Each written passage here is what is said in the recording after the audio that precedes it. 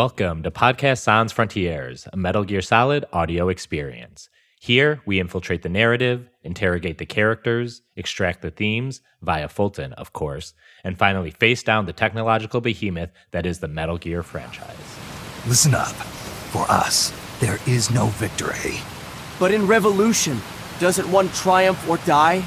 We don't do either. I'm Manu, also known as Manuclear Bomb. Hi, I'm Brian.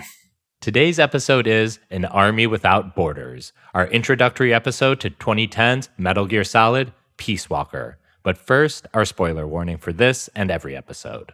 Everything is declassified. We know who Sigint becomes, we know who Meryl marries, we know the fate of Master Kazuhiro Miller. This is not a playthrough podcast. It's all on the table for discussion as we progress through the games.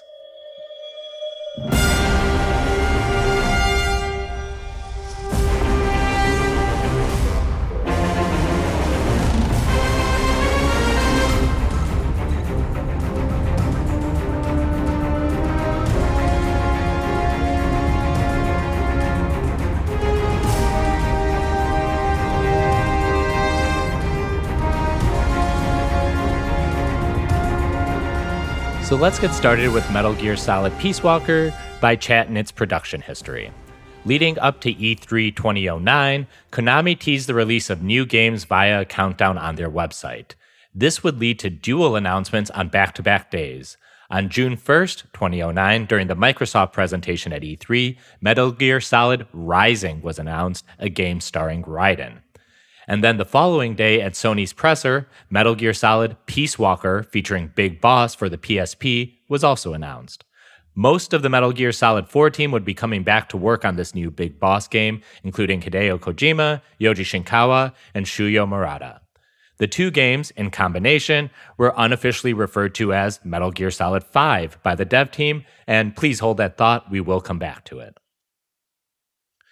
The actual development on Metal Gear Solid Peace Walker and Rising goes back to 2006, back when Kojima Productions was wrapping up Metal Gear Solid Portable Ops. At the time, Kojima was expecting that this project would be handed off to other devs, though he would still be producing these games.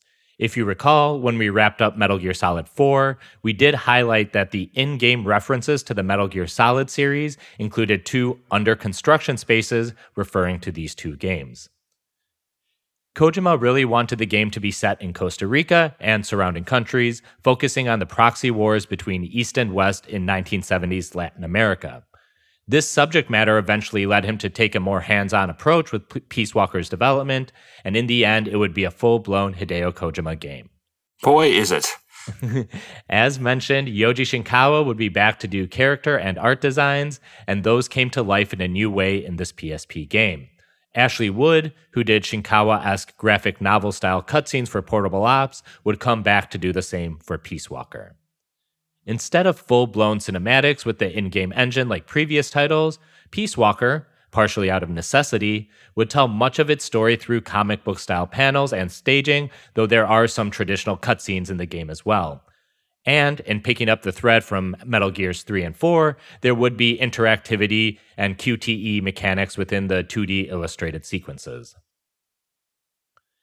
The primary composers behind Peace Walker would be Kazuma Janucci, Nobuko Toda, and Akihiro Honda, departing from Harry Gregson Williams, who had been on the previous Solid entries.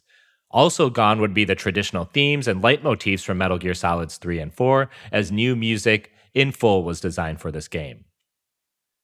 The game's main theme song, Heaven's Divide, would be performed by Donna Burke, and as per our MO, will be our new outro song for our Peace Walker coverage. Donna Burke would also become a big part of MGS-V, as her music and voice would be all over it, namely as the voice of your iDroid. The game features a couple other songs worth pointing out.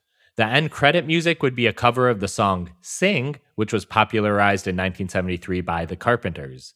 This version was performed by Cindy Asada. We'll get that song into one of these episodes during our coverage, as we're wont to do. And anyone who has played through the game's second ending and fought Metal Gear Z will recall a very upbeat J-pop song, Koi no Yokushiru Yoko, performed by Nana Mizuki, who is also the Japanese voice actor for Paz. I'm going to put a little bit of that one in here right now before we head into our next segment.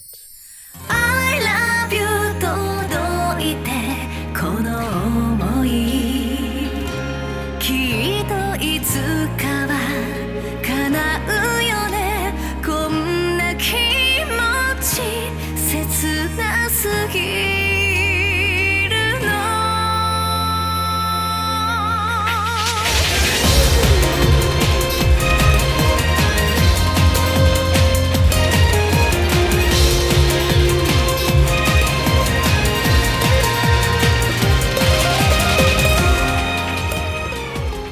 From the get-go, despite it being a PSP game, Metal Gear Solid Peace Walker was always meant to be a mainline Metal Gear Solid game in a way that its PSP predecessor, Portable Ops, was not. The fact that Kojima actually wrote and directed this game is a big reason for it, and he supposedly wanted this game to be called Metal Gear Solid 5, as we mentioned in our discussion about the E3 announcement. Kojima even called Peace Walker the Metal Gear Solid 5 Inside Me. However, Konami executives didn't want to use a number designation for a game only available on handheld. Those numbered titles were designated for big console releases. But, and this is my own Manu headcanon here, but MGS Peace Walker is named MGSV in its own way, in the fact that the peace sign, the two spread fingers, forms a V, basically making it read as MGSV Walker. And I'll tweet this out if I'm not describing it well enough.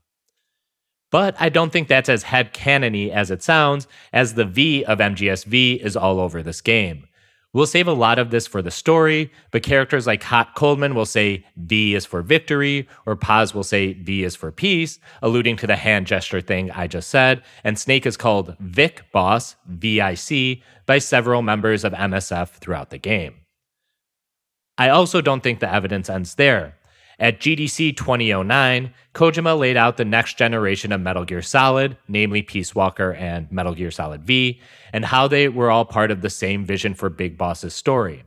Kojima had begun building the Fox engine at this point, and what progress was made was taken over to the PSP for this entry. Joran Lee, aka Futurasound, has a great video detailing all of what I just said, called Is Metal Gear Solid 5 3 Games? Peace Walker, Ground Zeroes, and The Phantom Pain, he contests, are 3 parts of the same concept. And it's not that the game just has hidden V's and 5's in it, but that the game design, story, and cast are all congruent in a way previous entries weren't in terms of carryover. But all in all, both in terms of how I think about this game, I won't speak for Brian, I do treat it as part of the MGSV trilogy of games as described above.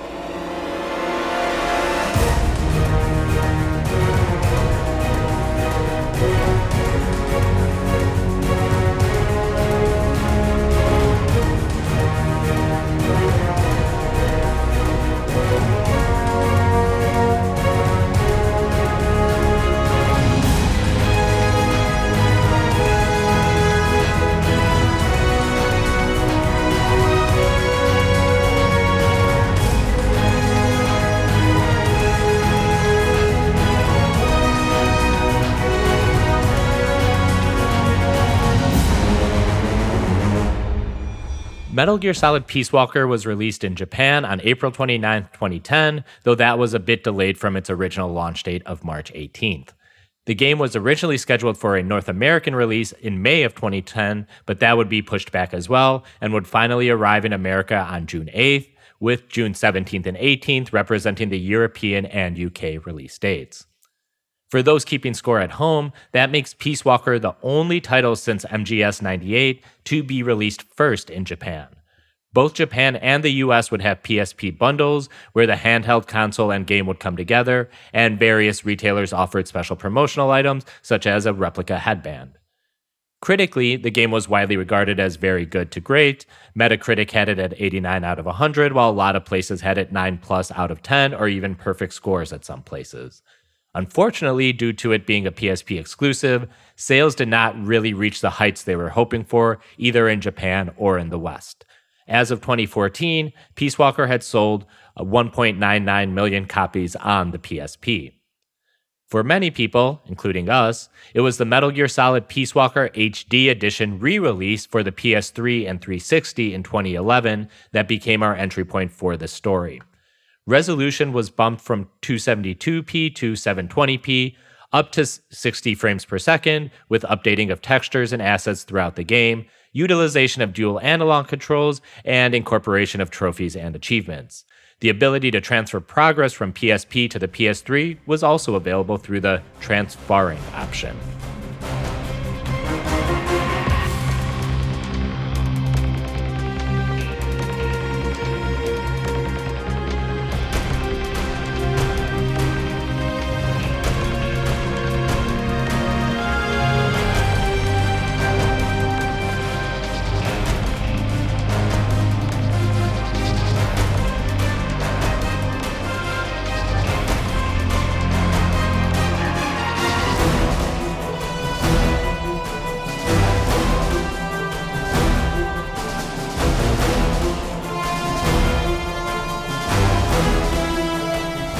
While Peace Walker HD launched in 2011, I don't think it was until about 2012 or even 2013 that I first played it, mostly because I just wasn't paying attention to this sort of thing back then.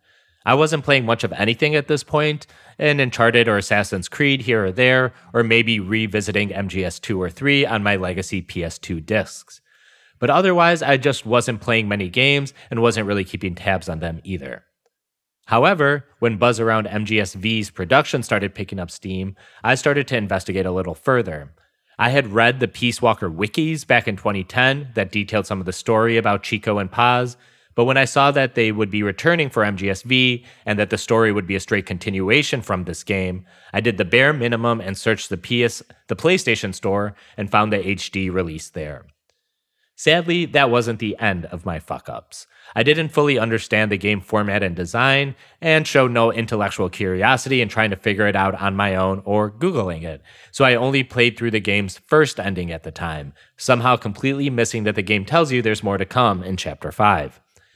As it was, Metal Gear Solid Peace Walker still felt like a complete game through and through. I beat the Peace Walker mech at the end, had a tearful goodbye to the boss, again, and just kinda assumed I was done. It had checked all the boxes I was looking for, and I kind of forgot about it until a few years later when I learned there was a second ending, after seeing videos of Big Boss fighting Zeke, and I was like, where the hell is this from? I did eventually circle back and build my own Zeke and defeat it, so yeah, of all the Metal Gears in my life, this is the one I'm most embarrassed about not really grappling with in a way Metal Gear requires. I learned my lesson though, and history would not repeat for the Phantom Pain. So I think this might be the only Metal Gear I played before you, then, because I got it in 2012. I got the HD edition. I remember when it came out, and I was interested in it because I didn't have a PSP, and I had pretty much fully gotten into Metal Gear by that point because I had beaten, by 2010, 2011, I think I had beaten all the ones that I could get, so not 4. And I played it. It was in 2012 because it wasn't when my cousin was living with me, so it was in 2012 I beat it. And I kind of bounced off it a couple of times, but I within I think 2 or 3 months I finished it and done everything. But I didn't do everything. I didn't 100% it, but I got through Zeke. I got through everything. I really enjoyed it, and then I just didn't think about it for 6 years. And then coming back to it later has been oh, this game is politically actually very much my speed. It's a great game. One of my favorites. I think it's probably going to be higher if at the end of this we do a retroactive, a re-ranking. It's probably going to be higher than I even had it before. Yeah, I can see that. My rankings after we do this series is going to be all over the place because I still think it holds, but each game we've covered has made me like the game more. I don't know if it makes it more than I've liked the other games, but this one was 3rd on my list, I think. So we'll see. But I think this game is great. And it's kind of a hard game to 100%, really. And that's why I'm kind of sad I lost my progress on my PlayStation Now because it was delisted due to the Metal Gear Solid 2 and 3, historical footage that was not renewed for its license. Because I was going to try and 100% it for this podcast because I had beaten everything. I basically had to S-rank the hardest missions near the end of the game, which require you to, kind of do some R&D to get some super OP weapons. And there's like date missions with Kaz and Paz in the game that you unlock near the end that I haven't quite gotten to yet. I've seen it all, on YouTube and various other places, but there's a lot in this game. And when we get to the game design, it's going to be a while for us to go over it all. And there's still stuff we're going to miss because there's just somehow a lot crammed into this game. I think it probably has the most, until V, it has the most, it still may have more content. I don't know. It's a lot. I think V does have a lot more content, but I don't think I'm not saying that in a way to put this down, because especially for a PSP game as designed, this game is just like overflowing with stuff you can do. And a lot of what V does in terms of having more is just taking the concepts here and allowing you, just building them out more.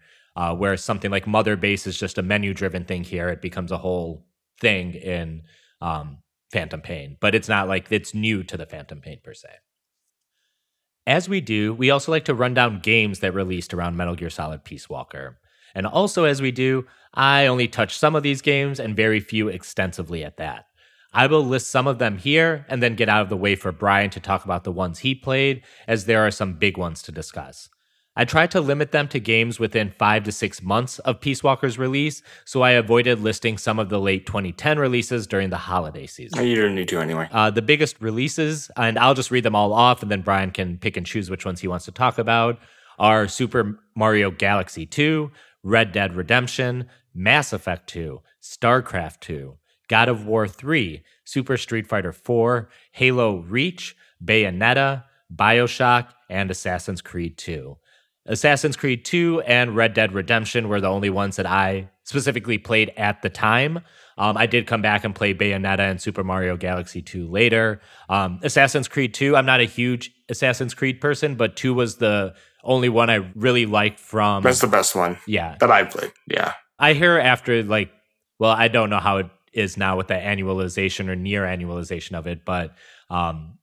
I feel like the pirate one or the sailing one was supposed to be good, but I feel like of all the games before it, 2 is generally considered the best. The Ezio game. Yes. And I believe there was a trilogy formed around it too, like Brotherhood and stuff. The Diminishing Returns trilogy. Because the second one is fine and the third one is bad. I played them all in like a 6-week period, and that was really, really apparent playing them. Mm-hmm. Probably around the time I played this, honestly. It was sometime in 2011, 2012. That's when I played Skyward Sword. So it was definitely late 2011, early 2012. I don't know. That was kind of blur that whole year and a half for other reasons that I won't get into. Yeah, and the only game I can think of for 2010, Fallout New Vegas was a big release, I would say. Alan Wake is a game that I love, and it wasn't a small release, but it's not really a game. Remedy, for good or ill, don't really seem to be affected by the rest of the industry. They just kind of they're off doing their own thing in their weird little B-movie corner. And then, I think it was Yakuza 4 came out that year. Yakuza 4 must have. I'm sure there was one of the Call of Duties came out. Yeah, I tried to limit the late 2010 releases just because the holiday season would add 30 more games to this. But yeah, there was a Call of Duty. Just Cause 2 came out that year. That was a good game. That game I'm only thinking of because it is set in a Latin. I think it's just I think it's a fictional country, but it also has you fighting the CIA. So that was kind of a fun convergence. Limbo came out that year too, but Limbo is an indie game that kind of is its own kind of worm. So yeah, I mean, I would say mostly those are the big games of 2010. I don't know. 2010 was one of those transitional years, kind of, or it was the year that generation started to wind down. So we got a lot of big projects coming out. So Mass Effect 2 came out. That was really anticipated. The last bunch of Halo game came out. A sequel to BioShock, RDR, Galaxy 2. And then the next year was the blowout. All the rest of the ideas that anyone had for that generation of games kind of came out in 2011. And the 2012 and 2013 were fine. Yeah, probably around 2012 is when a lot of developers are probably start gearing up for the next gen systems and start creating stuff.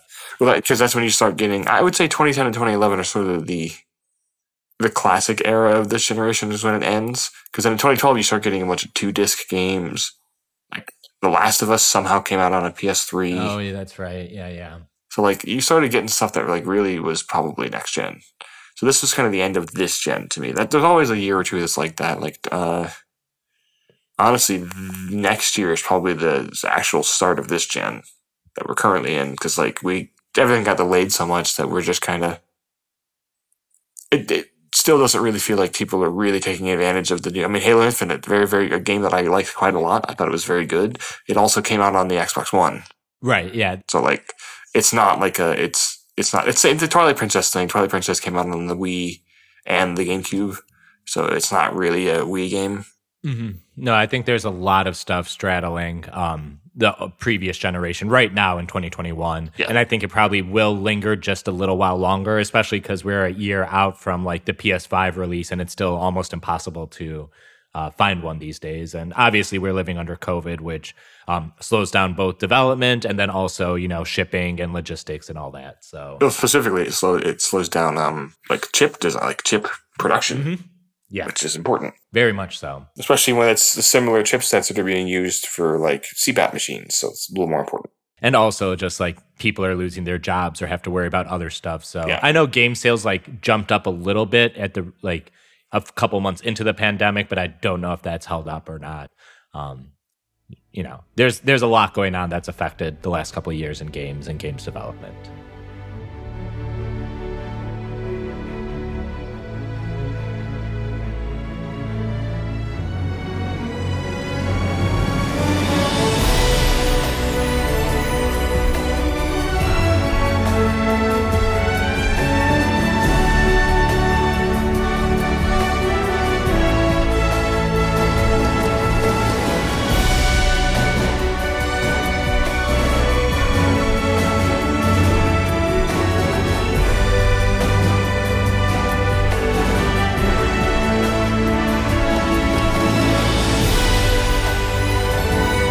Usually we go into the game's systems and mechanics now, but Peace Walker signals a significant change in MGS's overall game format.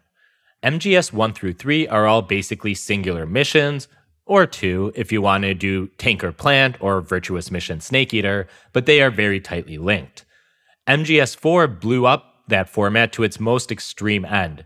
It's a globe-trotting, several-week adventure, but it still fits into the same style of linear, big singular mission storytelling. Let me back up a bit, because there is a hardware tail wagging the game dog here.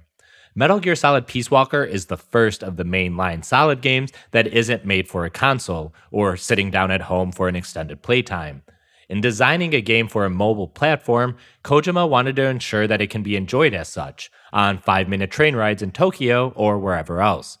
We've spent a lot of time talking about how Kojima maximizes every piece of the hardware he can, and the Sony PSP is no different. Peace Walker's main story gameplay, instead of being one larger mission where you can save along the way, is broken into smaller missions or episodes, usually beatable in 3 to 5 minutes, some shorter and some longer, of course. These episodes are fairly standard Metal Gear fare for the most part. Infiltration, sneaking, with the occasional shootout and boss battle. In this game, the bosses are mechs and artillery. In addition to the main missions, there will be several extra ops or side missions as well, ranging from reusing story maps for extraction and recovery missions to target practice at Mother Base. Oh yeah, we'll get to Mother Base in the next section.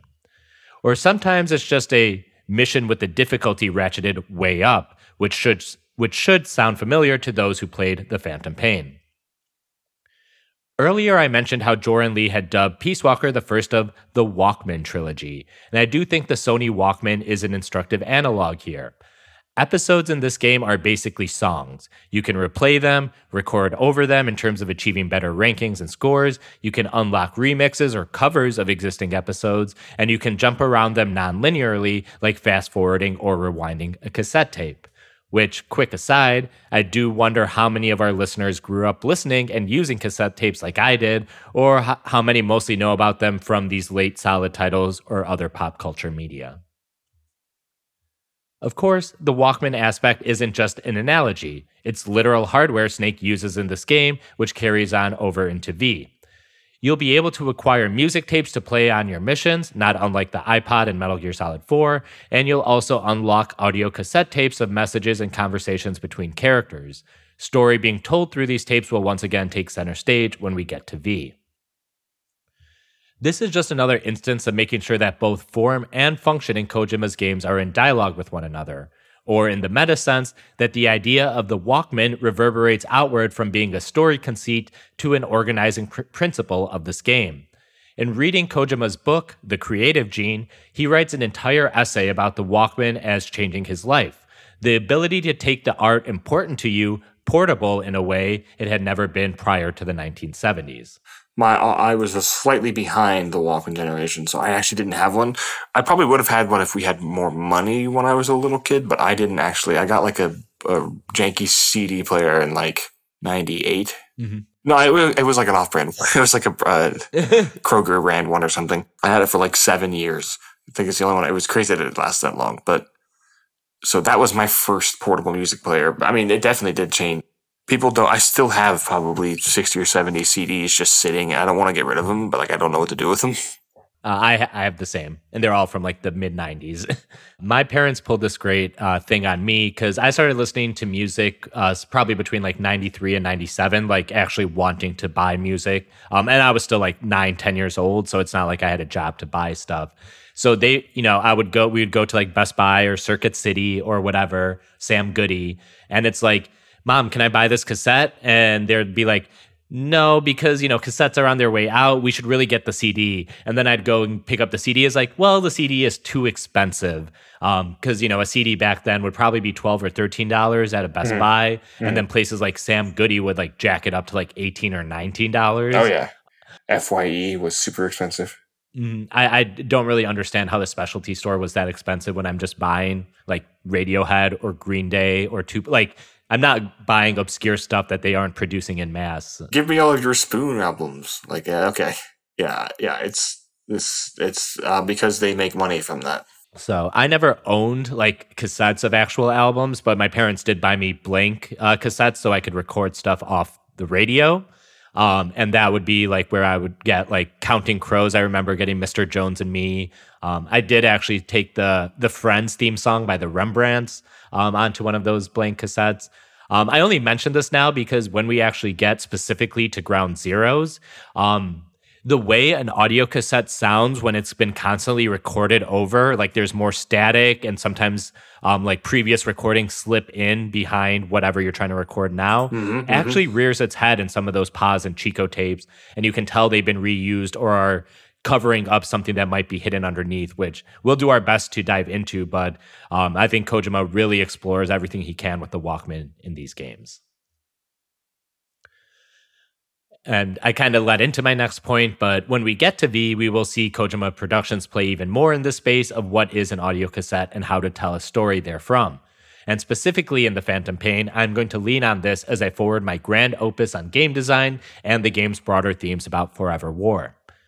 I think what Kojima accomplishes in The Phantom Pain is up there with Metal Gear Solid 2 and the other great video games of this era, and I know that might be a bit of a hot take because a lot of people think The Phantom Pain is punting on a lot of the old school Metal Gear narrative.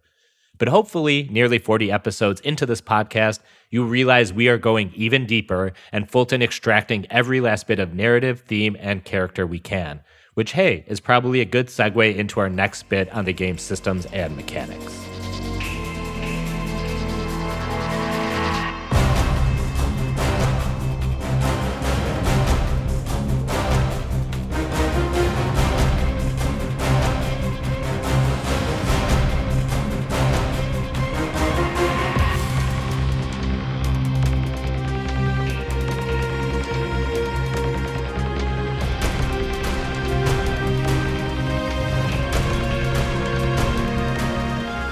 I do want to start with a bit of a caveat here.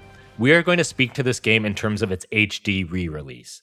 I know we don't usually do specific controller inputs, and we probably won't here, but the PSP did not have dual analog controls, so the way camera and movement worked is way different than the versions Brian and I played.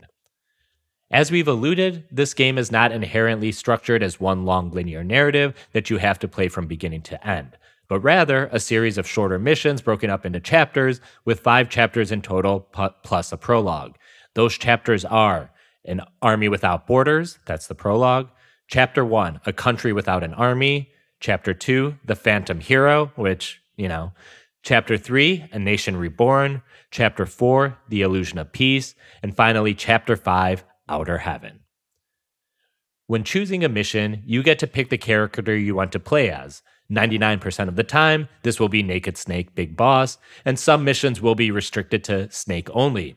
But there will also be missions, usually of the side variety, where you have to pick someone else besides Snake under the pretense that you are running a mission that supports Snake in the field, such as recovering important personnel or clearing a path for Snake in his mission. When you choose a character, you also get to choose your camo and loadout. The camo is similar to what we had in Snake Eater, but you only get to choose one camo per mission.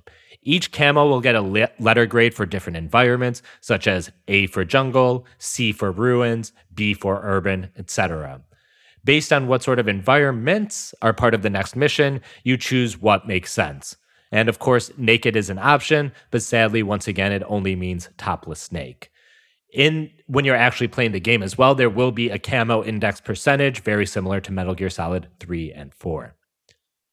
Later on in the game, you'll be able to develop additional outfits, namely the sneaking suit and the battle dress. The sneaking suit is pretty much above average camo index for all environments and will quiet your footfalls, as footsteps are once again audible in this game. But you will not be able to carry as many weapons or items. The battle dress is the opposite. You sacrifice stealth for better defense, and you'll be able to carry additional weaponry, making it ideal for big shootouts and the mech boss battles. The weapons and items you carry are called your loadout, a concept that will return for the Phantom Pain. Instead of a backpack like in MGS 3 and 4, in which you can cycle items and weapons in and out of, you will have to pick the gear you want prior to the mission, and that's basically immutable. In terms of weapons, that usually means you choose to carry a handgun or a single-handed weapon, as well as a bigger weapon, whether that be a machine gun, sniper rifle, or a rocket launcher. And the number of items and weapons may vary depending on what you're wearing, as we've just discussed with the sneaking and battle suits. Same restrictions apply for items, and you'll have to basically figure out what items are going to be required for each mission and load out accordingly. In previous MGS games, we saw some branded items like Calorie Mates or Regain drinks, but the number of brands exploded in this game as you can get Doritos, Mountain Dew, or even Axe body spray, which can cure your health or boost your psyche. The story even kind of implies that these brands were developed by MSF and Big Boss, which LMAO. Gamer fuel.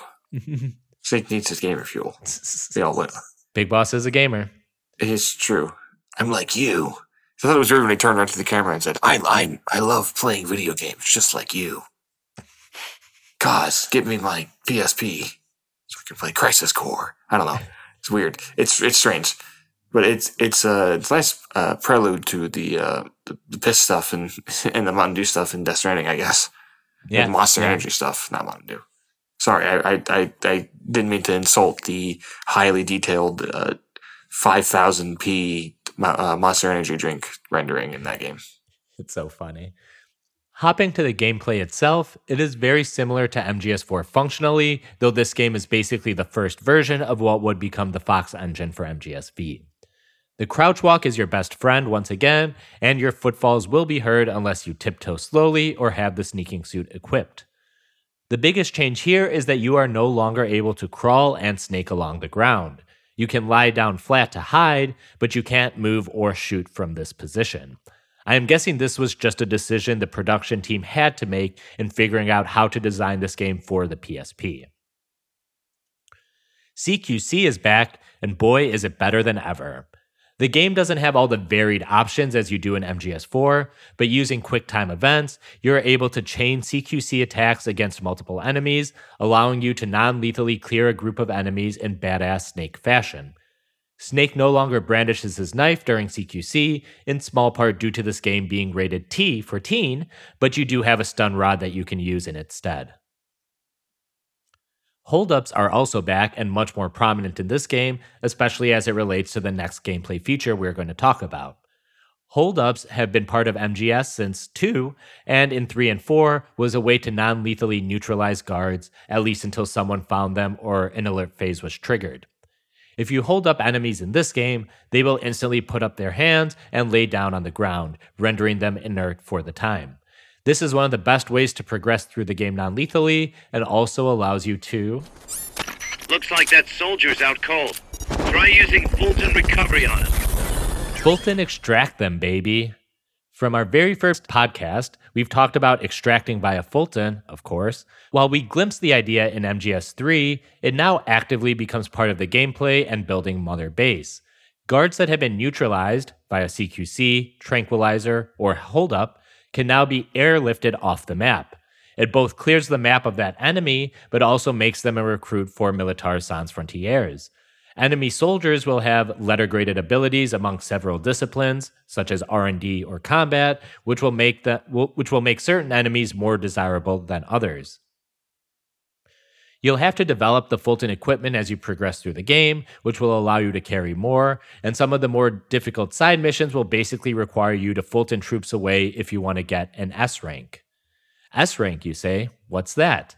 Well, now, after each mission, you will get a letter grade ranking, with S being the highest. The most important factors are the number of kills and alerts, and how quickly you complete the mission. In this game, you must defeat the stage non-lethally without alerts to get an S rank, which is not true for the Phantom Pain, where time is the most important factor, and there will be missions where you will have to use lethal force to get the S rank, but we'll save that for Metal Gear Solid V. The mission ranks are not just a matter of pride, but actively affect your R&D as well as what audio cassettes and missions you unlock. S ranking certain missions will unlock confidential documents, which will allow the player to start developing more powerful weapons and items over at Mother Base. We've already talked about how much of the cutscenes in this game are 2D graphic novel style renderings by Ashley Wood in the style of Yoji Shinkawa's art. But in picking up the meme of interactivity from MGS3 and 4 cutscenes, these sequences also require player interaction. There will be moments where you have to aim and shoot, such as when you save Amanda from a Cypher drone early in the game. There will also be QTE CQC sequences where you have to press the right button to counter enemy attacks. And this game's torture scene also occurs in one of these 2D sequences where you'll have to spam the action button to resist Dr. Strangelove's torture, not unlike in the first 2 Metal Gear Solid games. Fultoning just really, in a way that none of the other games really ever come close to, really incentivizes non-lethal play. Mm-hmm. Like, it's very difficult to play this game like completely lethally. I'm still doing my usual stealth, and then if I get compromised and I can't escape, I'll kill. So I feel like that's how Snake would play it. He's obviously not a pure pacifist, so he will fight if need be, but definitely saving the most brutal, like all my explosives and most of my rounds for the robot fights, because I feel like, who cares? The robots. And I think that's a key part of doing a lot of these robots. We mentioned this in our MGS4 wrap-up, but by doing unmanned weapons and mechs and stuff like that, he can still allow you to use rocket launchers and grenades without having to sacrifice lethality and your rankings for that. Which is good. I think it works so much better, making you do non-lethal stuff. And it's funny that you said some of the soldiers are more desirable than others. I mean, I don't think you could go more desirable than I will Fulton everyone. Infinite Fultoning. Yeah. The only time I've ever made any decisions is if I only had a couple left and there's like 3 guys to choose from. Then I'll scan. Then I'll finally use the scanner thing and figure out who's better for me to get. But like, I don't care really. It's really just I just want to get as many men as possible. Says Big Loss. His common phrase he always says, I need men. Well, this game actually is a little more not confined to just men in terms of Fultoning. There will be more women, soldiers, and prisoners you can extract. I believe in the Phantom Pain, it's all pretty much men. But here there will be men and women. And I agree with you. I usually just Fulton everyone. I think like before I bust out the analyzer, I first prioritize prisoners who are not soldiers, because usually the prisoners have some kind of specialty or are higher levels than just your average soldier. And then we'll talk about this further when we get through the game. But when you Fulton a soldier also affects how they will be. Like if you try to Fulton extract them when you're in the middle of a firefight or alert phase, they'll be hostile when they return to Mother Base, as opposed to if you trank them, during a normal playthrough and you're not in an alert phase. In between missions and story beats, you will have the chance to manage Mother Base, the operating location for Militaires Sans Frontières in the Caribbean. Mother Base looks roughly like the big shell, though you won't be able to interact with it directly like you do in the Phantom Pain. Everything related to Mother Base in this game is menu-driven, though it's a lot of fun all the same. It's basically roster management from a Madden game, which rip John Madden. Soldier management is the heart of it, as you'll have to assign roles and teams for all the personnel you acquire out in the field. Usually by Fulton Extracton, though certain characters are recruited as part of the story. You will have the following departments you can assign personnel to. The combat unit, which generates GMP, or money. The R&D team, which creates new weapons and equipment and also repairs mechs and Metal Gear. The mess hall team raises morale, which raises the stats of all your soldiers. The medical team prevents and treats sickness, wounds, and PTSD in soldiers placed in the sickbay. And the intel team provides rear echelon support, such as resupply and fire missions. Those departments each have levels, and reaching certain levels will allow you to unlock new items and weapons that can be used by the player.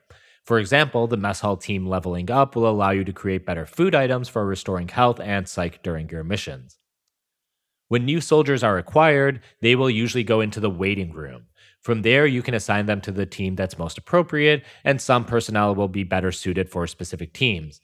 Major characters such as Amanda, Huey Emmerich, and Kaz Miller will all be available for assignment as well.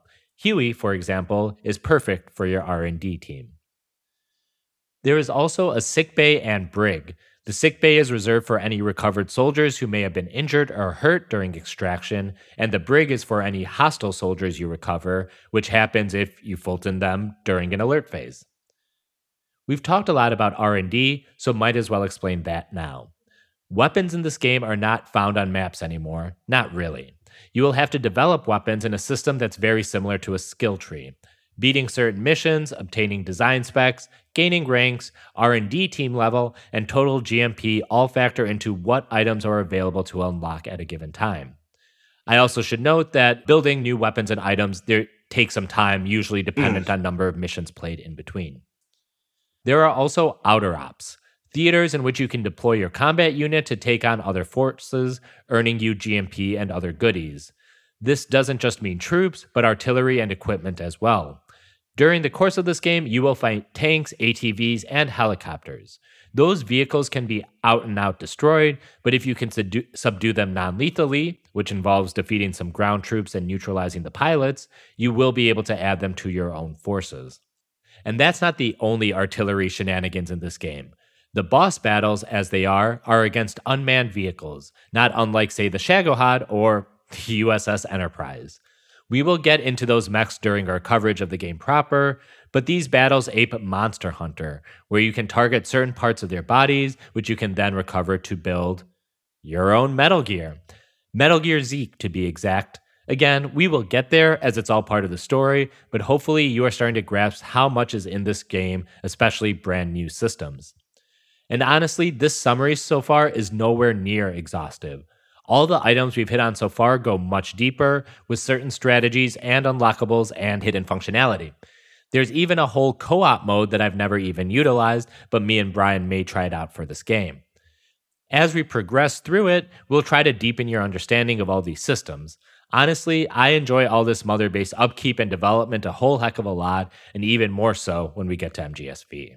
We're technically halfway through. That's sort of the demarcating point now. I think a lot of the stuff we do now is going to be more systems based. Like, the games are more games than plots from this point on. I agree with that. Because I mentioned the Madden thing. I gave up on sports games about 11 or 12 years ago. I think MLB The Show was probably the last one I was kind of regularly playing. But even at the tail end, I spent most of my time drafting teams and doing like the front office stuff. Because, you're not going to play 162 baseball games to get through a regular season in that mode. Some people do. They're weird. Yeah. I mean, I usually play the big series, especially because I'm usually the Cubs. So if we're playing the Cardinals or the Sox, I like to make sure I win those games. So I play them. But otherwise, yeah, I was really into like the fantasy roster management of the sports games when I was winding down with them. And this kind of picked up that meme for me where I could do some of that. It's not quite a fantasy draft or roster management in the same way, but it's still just kind of that neat and tidy organizational stuff that, gives my brain reason to release endorphins, basically. Yeah. Paz. Peace. No kidding. That's my name too. Kazuhira. It's Japanese for peace. We can wrap up our introductory episode on Peace Walker like we generally do, laying out this game's organizing principle. Peace, as it were, following up on the gene, meme, scene, and sense from the prior 4 games.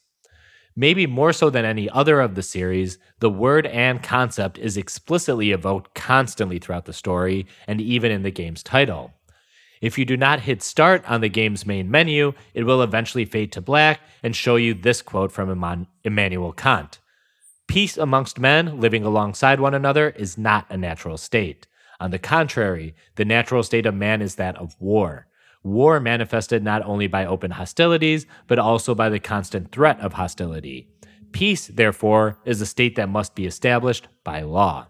Sorry, I made myself laugh by thinking, mean, gene, scene. It's a shame he didn't go with peen for this game to give Big Boss what he wants with all those men. I was thinking it's a shame that he didn't just do the theme of Okerlund, so it could be meme Gene Okerlund, but Gene Mean. Fuck it, says Solid Snake. We know what's going on with Kaz in this game. We know who he marries. Mm-hmm. They basically they're basically an old married couple in V. Yeah. Like, it's great. And even here, you start seeing that. And there's a reason there's an extra ops side mission date with Kaz in this game. And we will talk about the homoeroticism of this game. Our friend Cassie, who we read a letter from to open MGS4, she had sent me an article written about Peace Walker and the homoeroticism of it that I'm sure we will get to during our coverage. This game's scene takes us back to the Cold War, specifically 1974. The US and USSR were still hot Cold Warring, though the arms race was not the only concern. Through their proxies, the CIA and KGB were waging war globally, including in Central America where this game takes place. This setting gives Kojima and his team a lot of space to develop this peace theme. Given the times, Kojima is able to refocus on nuclear weapons, picking up that meme after it was somewhat lessened in Guns of the Patriots. But now that theme can be evolved to discuss mutually assured destruction, a concept briefly glanced in MGS3. It's no longer an arms race, but a prisoner's dilemma, and the characters in this game are intent on poking holes in the superpowers' decision-making matrix as it pertains to deploying their nuclear arsenals. Like in Snake Eater, the fate of the Earth is balanced on the edge of a knife. Falter but a little, and the whole world will fall to nuclear shadow. Hot Coldman, Huey Emmerich, and Dr. Strangelove's goals are all to develop an AI to manage nuclear retaliation, the perfect decision maker in the face of a nuclear crisis, and we will explore that as it comes up in the main story. All of this, of course, will interrogate the very concept of peace. If we all live just a few button pushes away from complete annihilation, is that peace? It's the whole absence of conflict versus presence of justice idea scaled up to global catastrophe. This very much cuts to the heart of the Cold War and can be tied to the whole war is peace concept from George Orwell's 1984, which is a major touchstone for Kojima. It's no mistake that The Phantom Pain is set in 1984. But peace isn't just a lowercase p concept here. Two of our characters carry on the meme of peace in their names. Master Kazuhira Miller, or Kaz as we'll actually get to know him, his name comes from the Japanese word for peace. And though Paz isn't her real name, that name too translates to peace in Spanish, and she's a student at the UN's University of Peace. Of course, both Kaz and Paz have hidden agendas in the end, those that act counter to their namesakes, which further feeds into that war is peace idea. Don't worry, we will get there.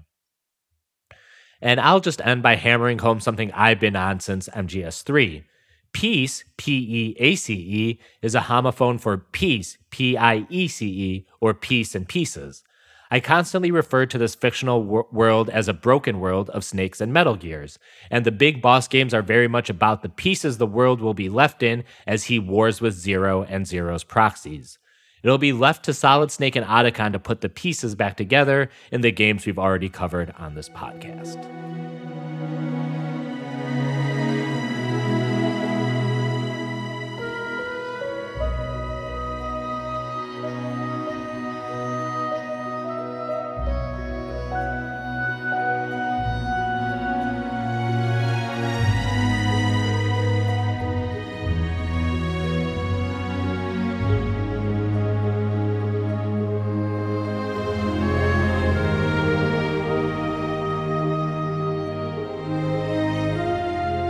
that's mission complete for this episode.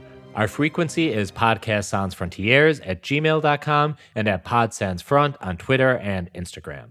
You can support Podcast Sans Frontiers and all my other projects at patreon.com/Manuclearbomb, which, hey, Manuclear Bomb, that's me. I've been Manu.